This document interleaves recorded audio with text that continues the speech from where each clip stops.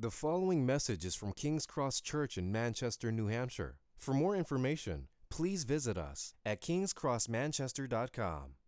It's good to be with you this morning. We're going to pick back up our series in Luke. So we're going to be in Luke chapter 10.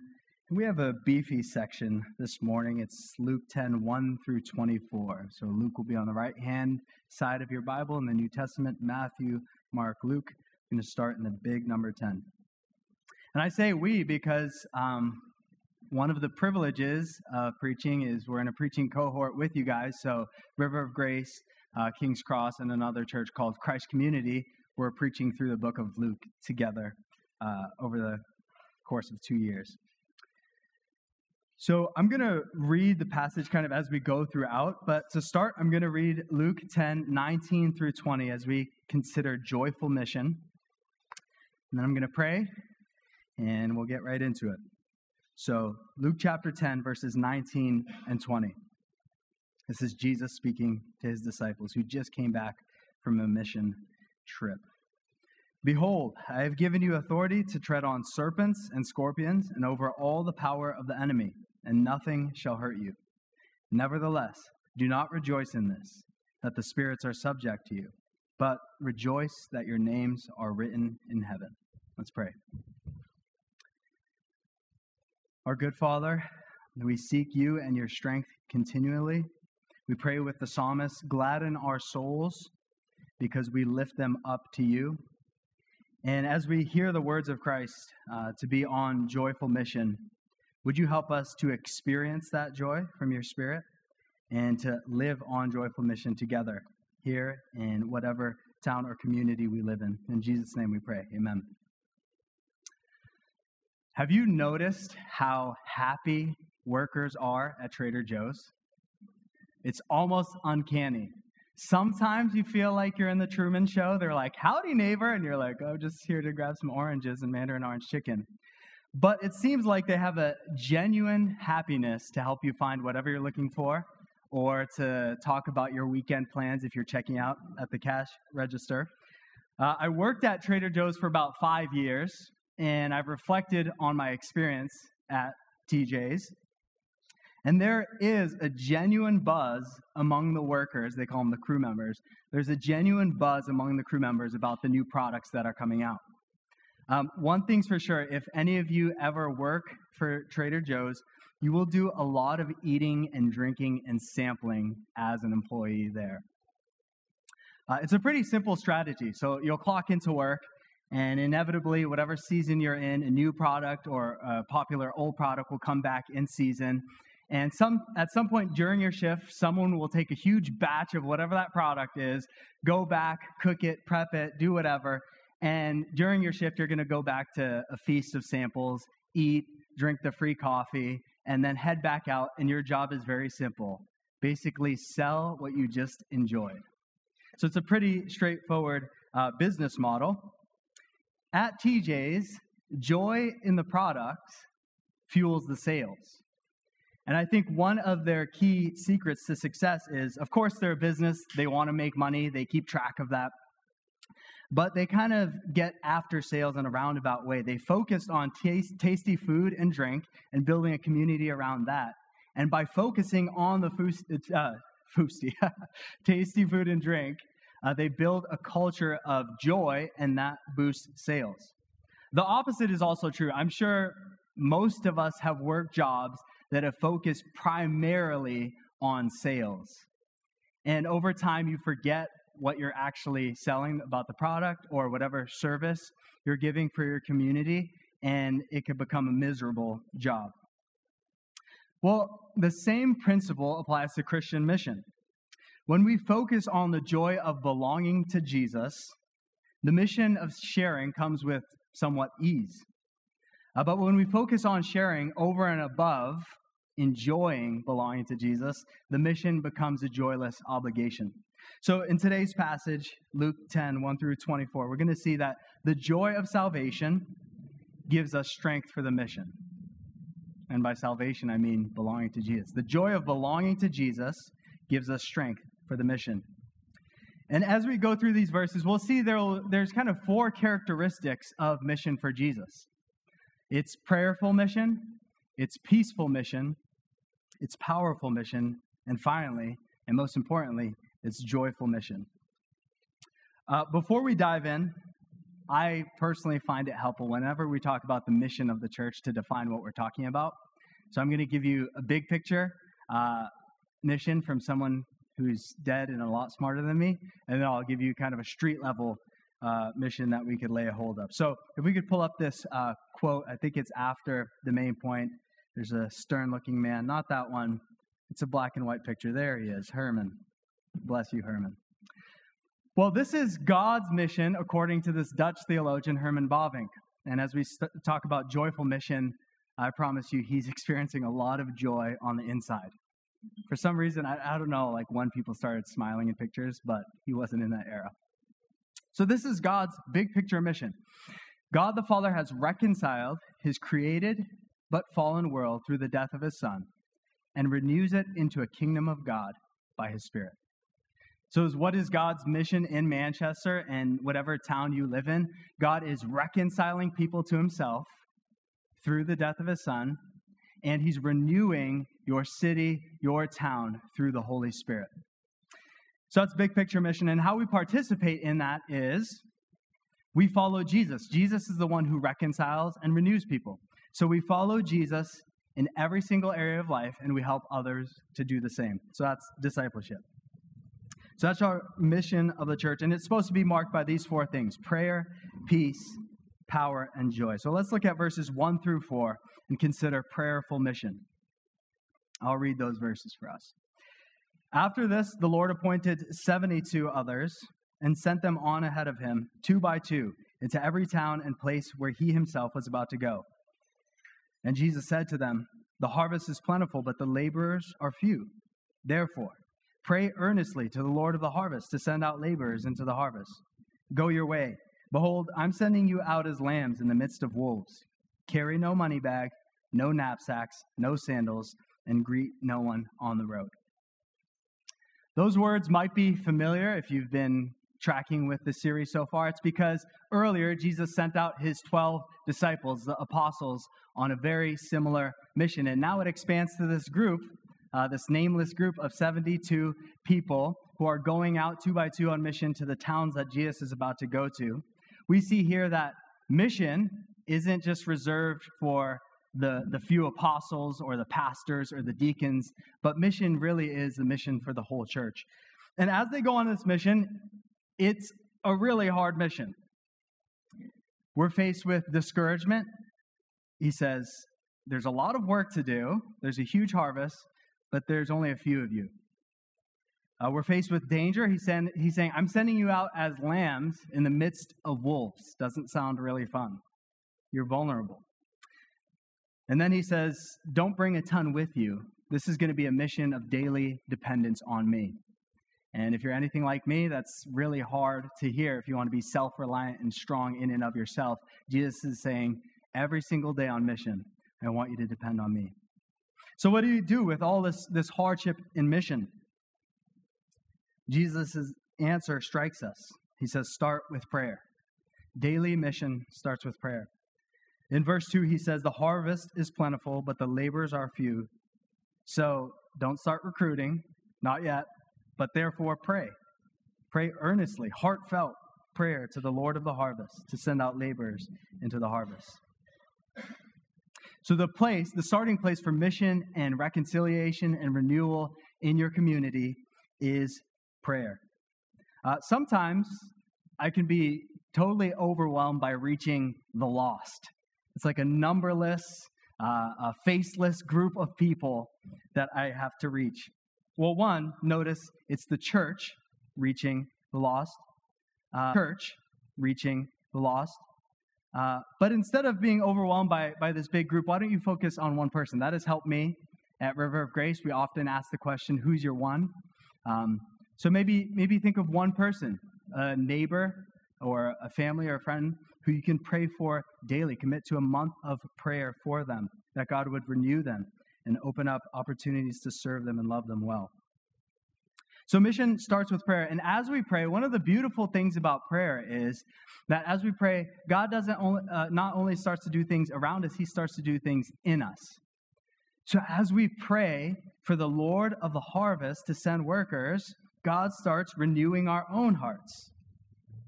First, when we pray to the Lord, to the ruler of the harvest, we're recognizing that the mission, all of it, is in his hands.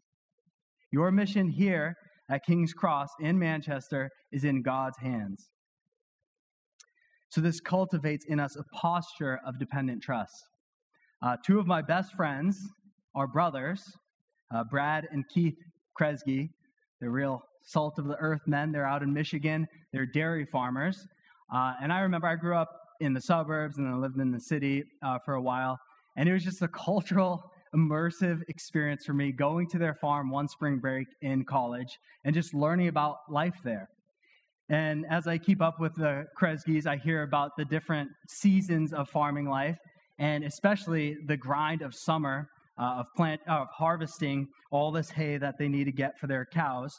And I just think about the little Kresge boys. Let's say they're 8 and 10, Brad and Keith. And their dad says, all right, get up, boys. We have to go out and we have to get this harvest. And we're going to work so that we can feed our cows and support our life and support our loved ones. Imagine those two little kids wringing their hands and saying, like, oh, no, Dad, I don't know if the hay got wet. I don't know if they're checking the weather app when they're 8 and 10 years old and saying, I don't know, it might get mildewy and then we can't do it. Can we get it in time? I don't know if we have the strength. No, their only job was trusting their dad and doing the assignment he gave them. In a similar fashion, we're like those kids on the farm, and our Father, God, is the Lord of the harvest. He's saying, join me in the work. This is all in my hands. The weather, the seasons, the timing of this all. I'm the Lord of the harvest. As we pray also to the Lord of the harvest, we kind of gain a gospel optimism. I don't know if your personality, whether you're more pessimistic or optimistic, but when it comes to the mission of God, despite all that's up against Jesus and his kingdom advancing, we should have a healthy optimism. We're told that the harvest is plentiful. At one point when the Apostle Paul, who is a missionary in the early church, he was going to a city, one of the encouragements that God gave the Apostle Paul was, I have many men, women, and children in this city, Paul, who I'm calling to myself. Go find them. And so as we pray to the Lord of the harvest, it's not just one or two people who are going to be brought into the kingdom as sons and daughters, but there's a whole harvest that's to be brought in. And so as we pray on mission, God begins to create in us an optimism, a trust in him that he's got this all under control. The starting place for daily mission is prayer. I know Jacob just preached a couple sermons on how to use the daily office. Is that right? Okay, I have yet to listen to them. But this is a beautiful resource. Jacob gave it to me a couple weeks ago, and I started doing sometimes the short morning office, sometimes the longer one. And I love the prayer for mission in this. And I'm just going to read it for us. It moves me every time I pray it. Lord Jesus, you stretched out your arms of love on the hard wood of the cross, that everyone might come within the reach of your saving embrace. So clothe us in your spirit, that we, reaching forth our hands in love, may bring those who do not know you to the knowledge and love of you, for the honor of your name. What's beautiful about that is that's meant to be a daily prayer. If you're tracking with the daily office here, that's a daily prayer we're praying as we're on mission. So our starting place is prayer, but our mission is also supposed to be characterized by peace. Let's look at verses 5 through 9. Jesus continues, whatever house you enter, first say, peace to this house. And if a son of peace is there, your peace will rest upon him. But if not, it will return to you. And remain in the same house, eating and drinking what they provide, for the laborer deserves his wages. Do not go from house to house. Whenever you enter a town and they receive you, eat what is set before you. Heal the sick in it, and say to them, the kingdom of God has come near to you. King Jesus himself came on peacemaking mission. He stepped into a hostile world where people were hostile to their creator and to one another. and he came to reconcile them through the cross. If we could pull it up here, I think Paul puts it beautifully in Ephesians 2. He says, "But now in Christ Jesus, you who were once far off have been brought near by the blood of Christ. For Jesus himself is our peace, and he came and preached peace to you who were far off, Gentiles, and peace to those who are near, Jews. For through him we both have access in one Spirit to the Father. So then you are no longer strangers and aliens, but you are fellow citizens with the saints and members of the household of God."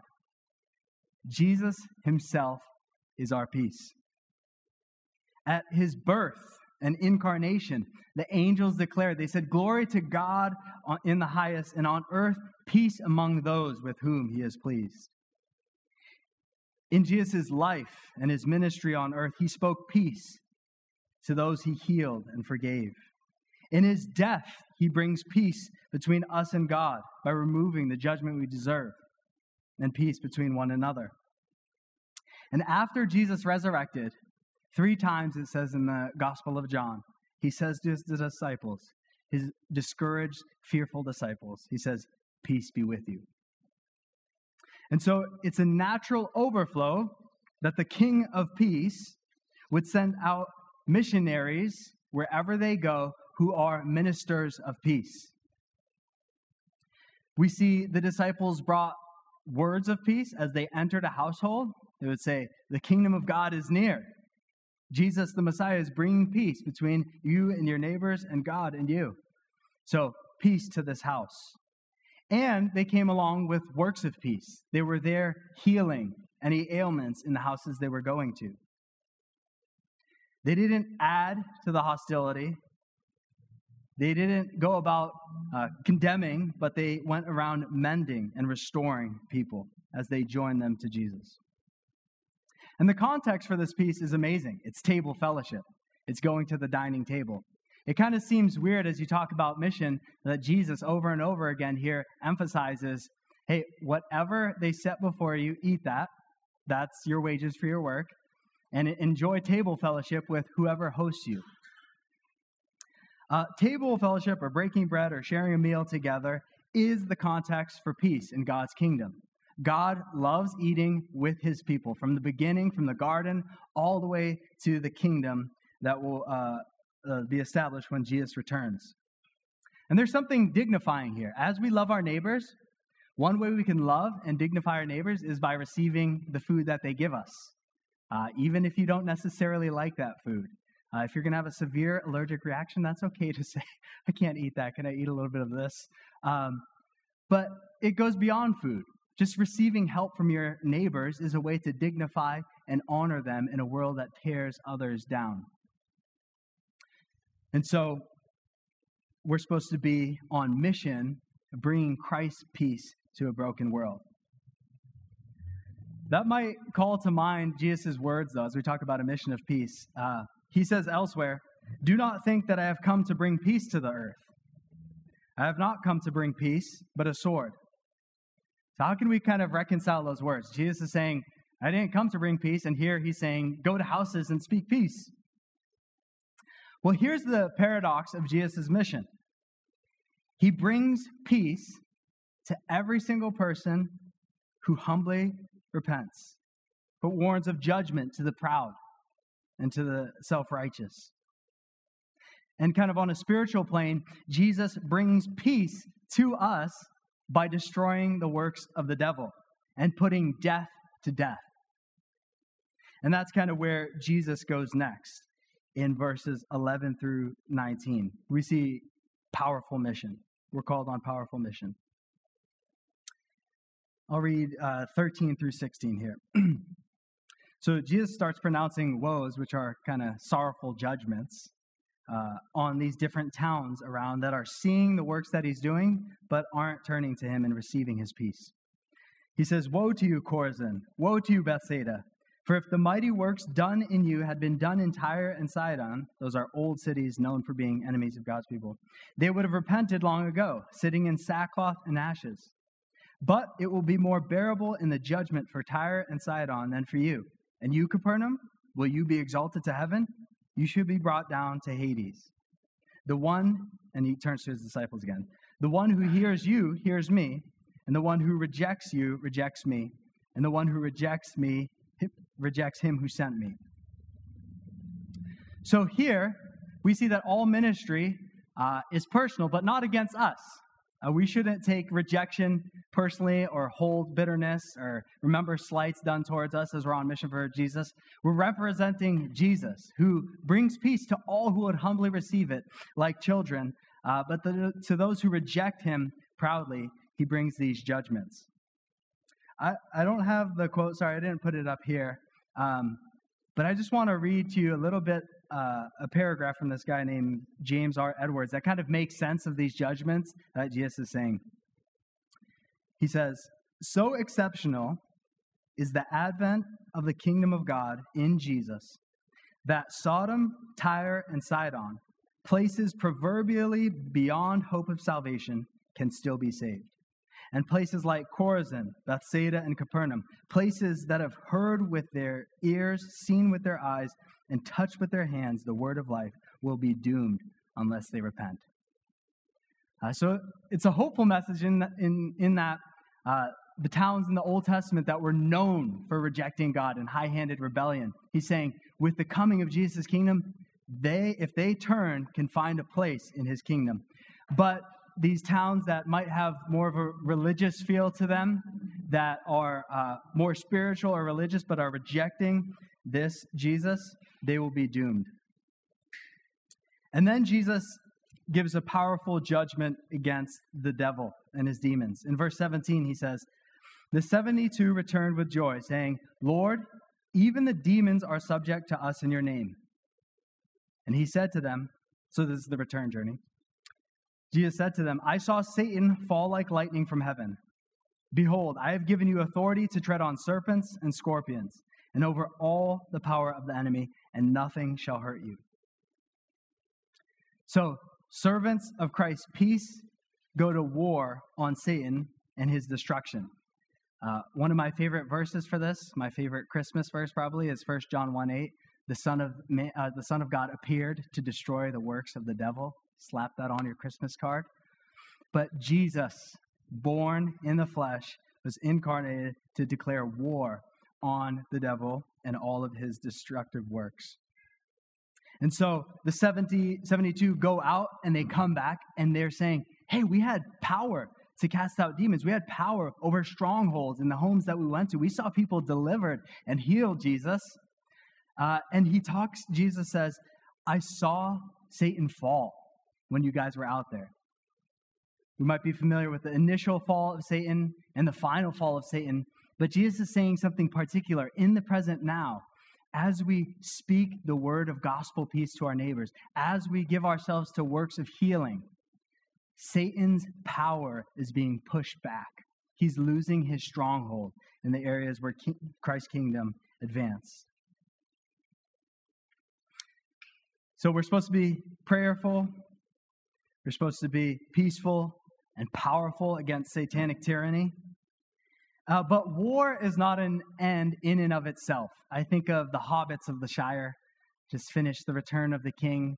When they went back to the Shire, spoiler alert, if you've just seen the movies, I don't know if I could do a spoiler alert, because the joy of the first time reading, I can't do that. Anyways, I can't. Yeah, so the hobbits, they are folk who just love relaxing and eating and putting fine foods and cheeses in their cellars and inviting people to have scones and have tea and eggs and first breakfast and second breakfast. They do not like war. But when you mess with their peace, they're about to throw down.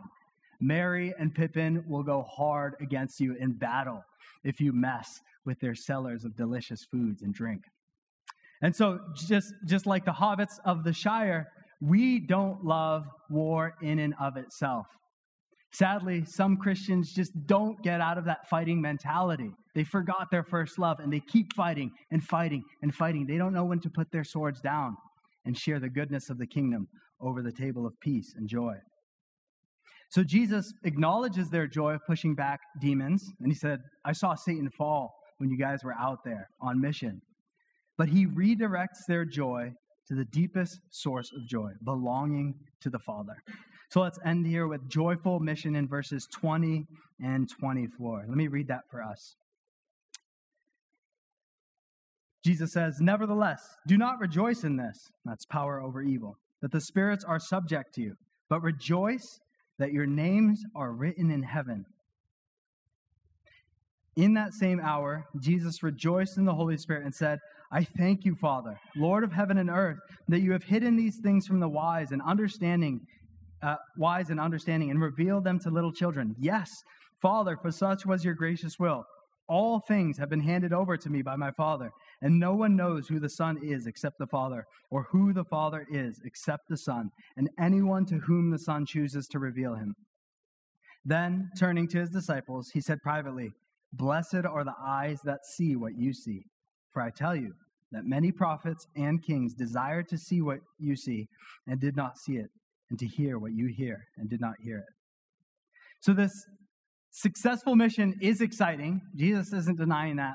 There's a lot of excitement and joy when you participate in Jesus' mission, to see people go from sickness and disease, whether in body and soul, to restoration and healing, to see people grow as they feed on the gospel, to see people embrace security and strength in community. So there's joy in the mission, but Jesus is redirecting their joy, and he's saying there's a deeper well of joy, and it's in your salvation.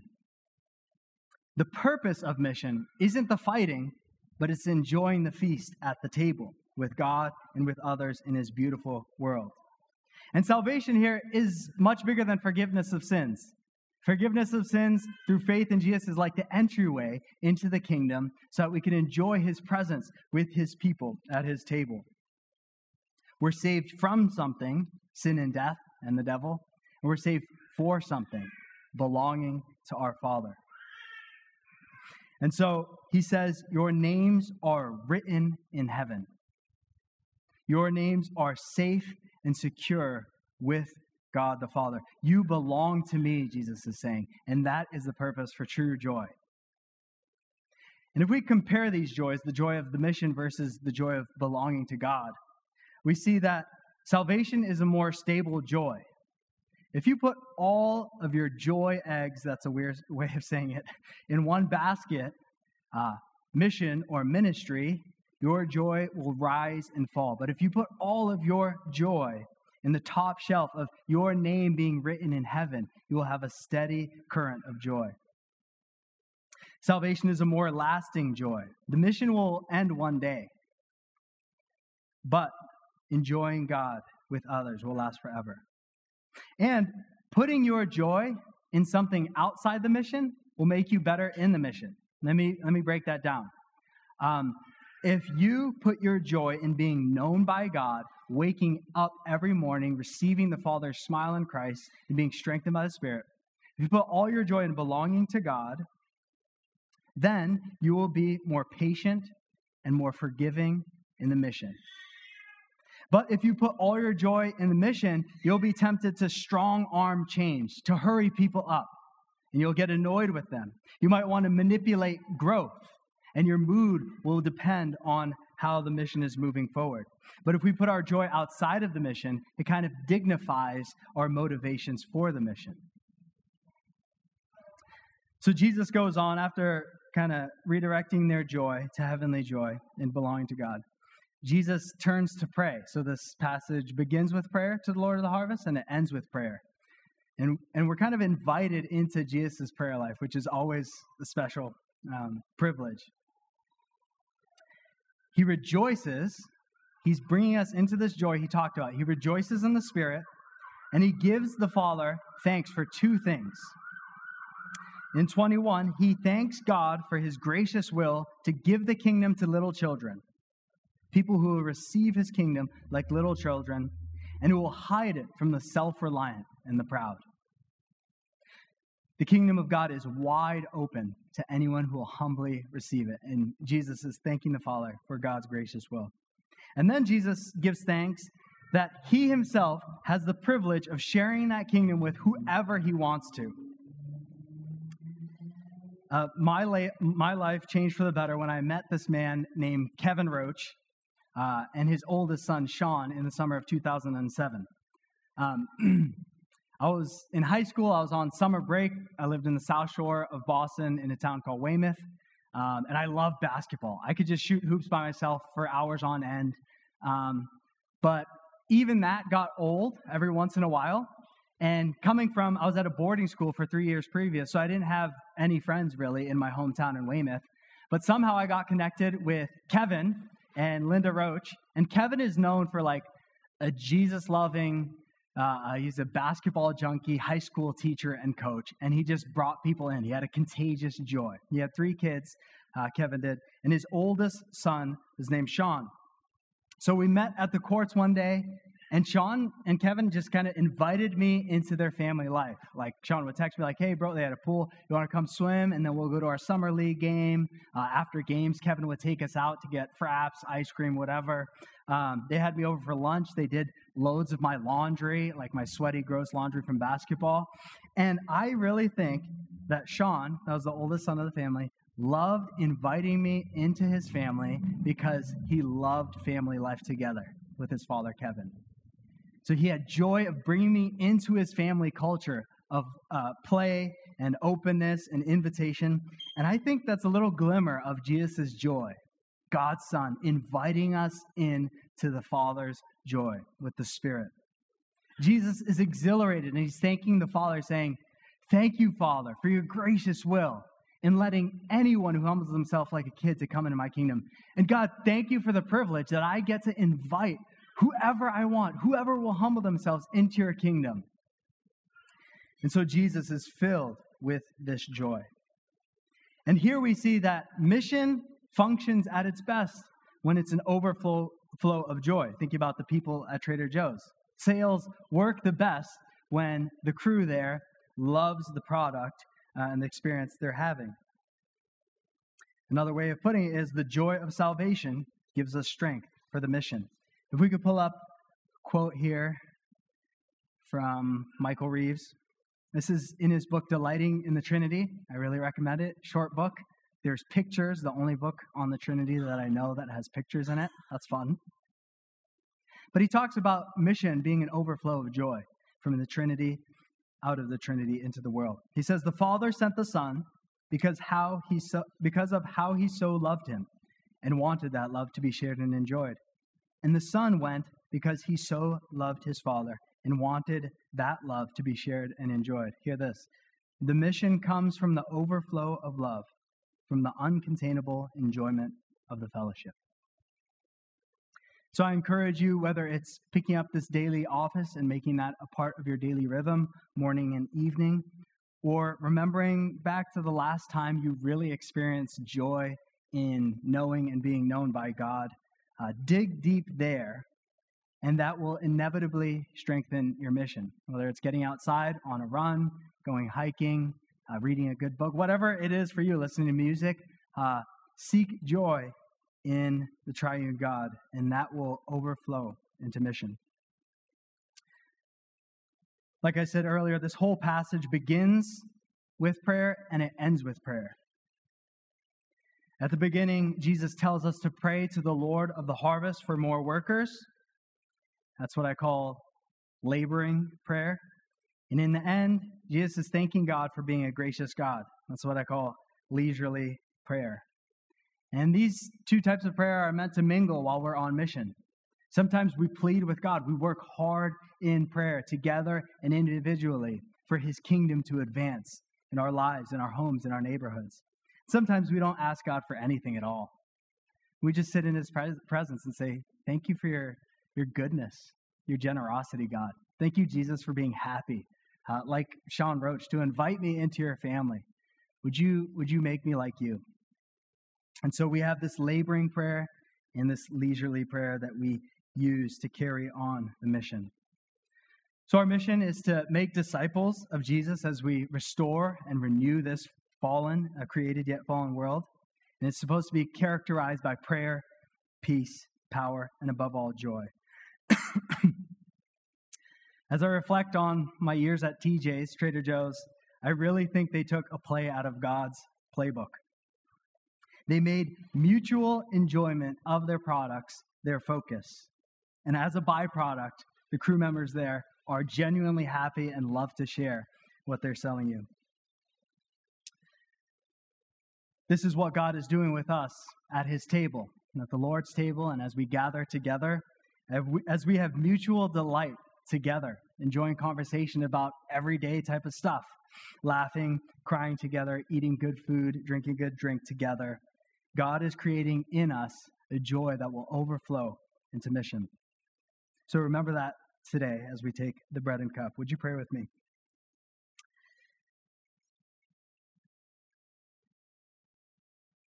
Father, mission work, we don't want to glamorize it. Getting to know people, meeting them where they're at, weeping with them when they weep, entering dark areas of our own lives or others. So we pray for your help. Would you send more laborers? Would you turn those we're trying to reach into laborers? And Lord, we step back and we say thank you for being happy to bring us into your family. I know some of us haven't tasted joy in a long time. Would we taste joy in a fresh way? And for those of us who have, Lord, give us more. In Jesus' name we pray. Amen. Thank you for listening to this message from King's Cross Church in Manchester, New Hampshire. Please feel free to share or distribute this content, but do not charge for it or alter the content in any way without permission. King's Cross Church exists to treasure, proclaim, and grow in the gospel of Jesus Christ. To find out more about King's Cross Church, please visit us at kingscrossmanchester.com.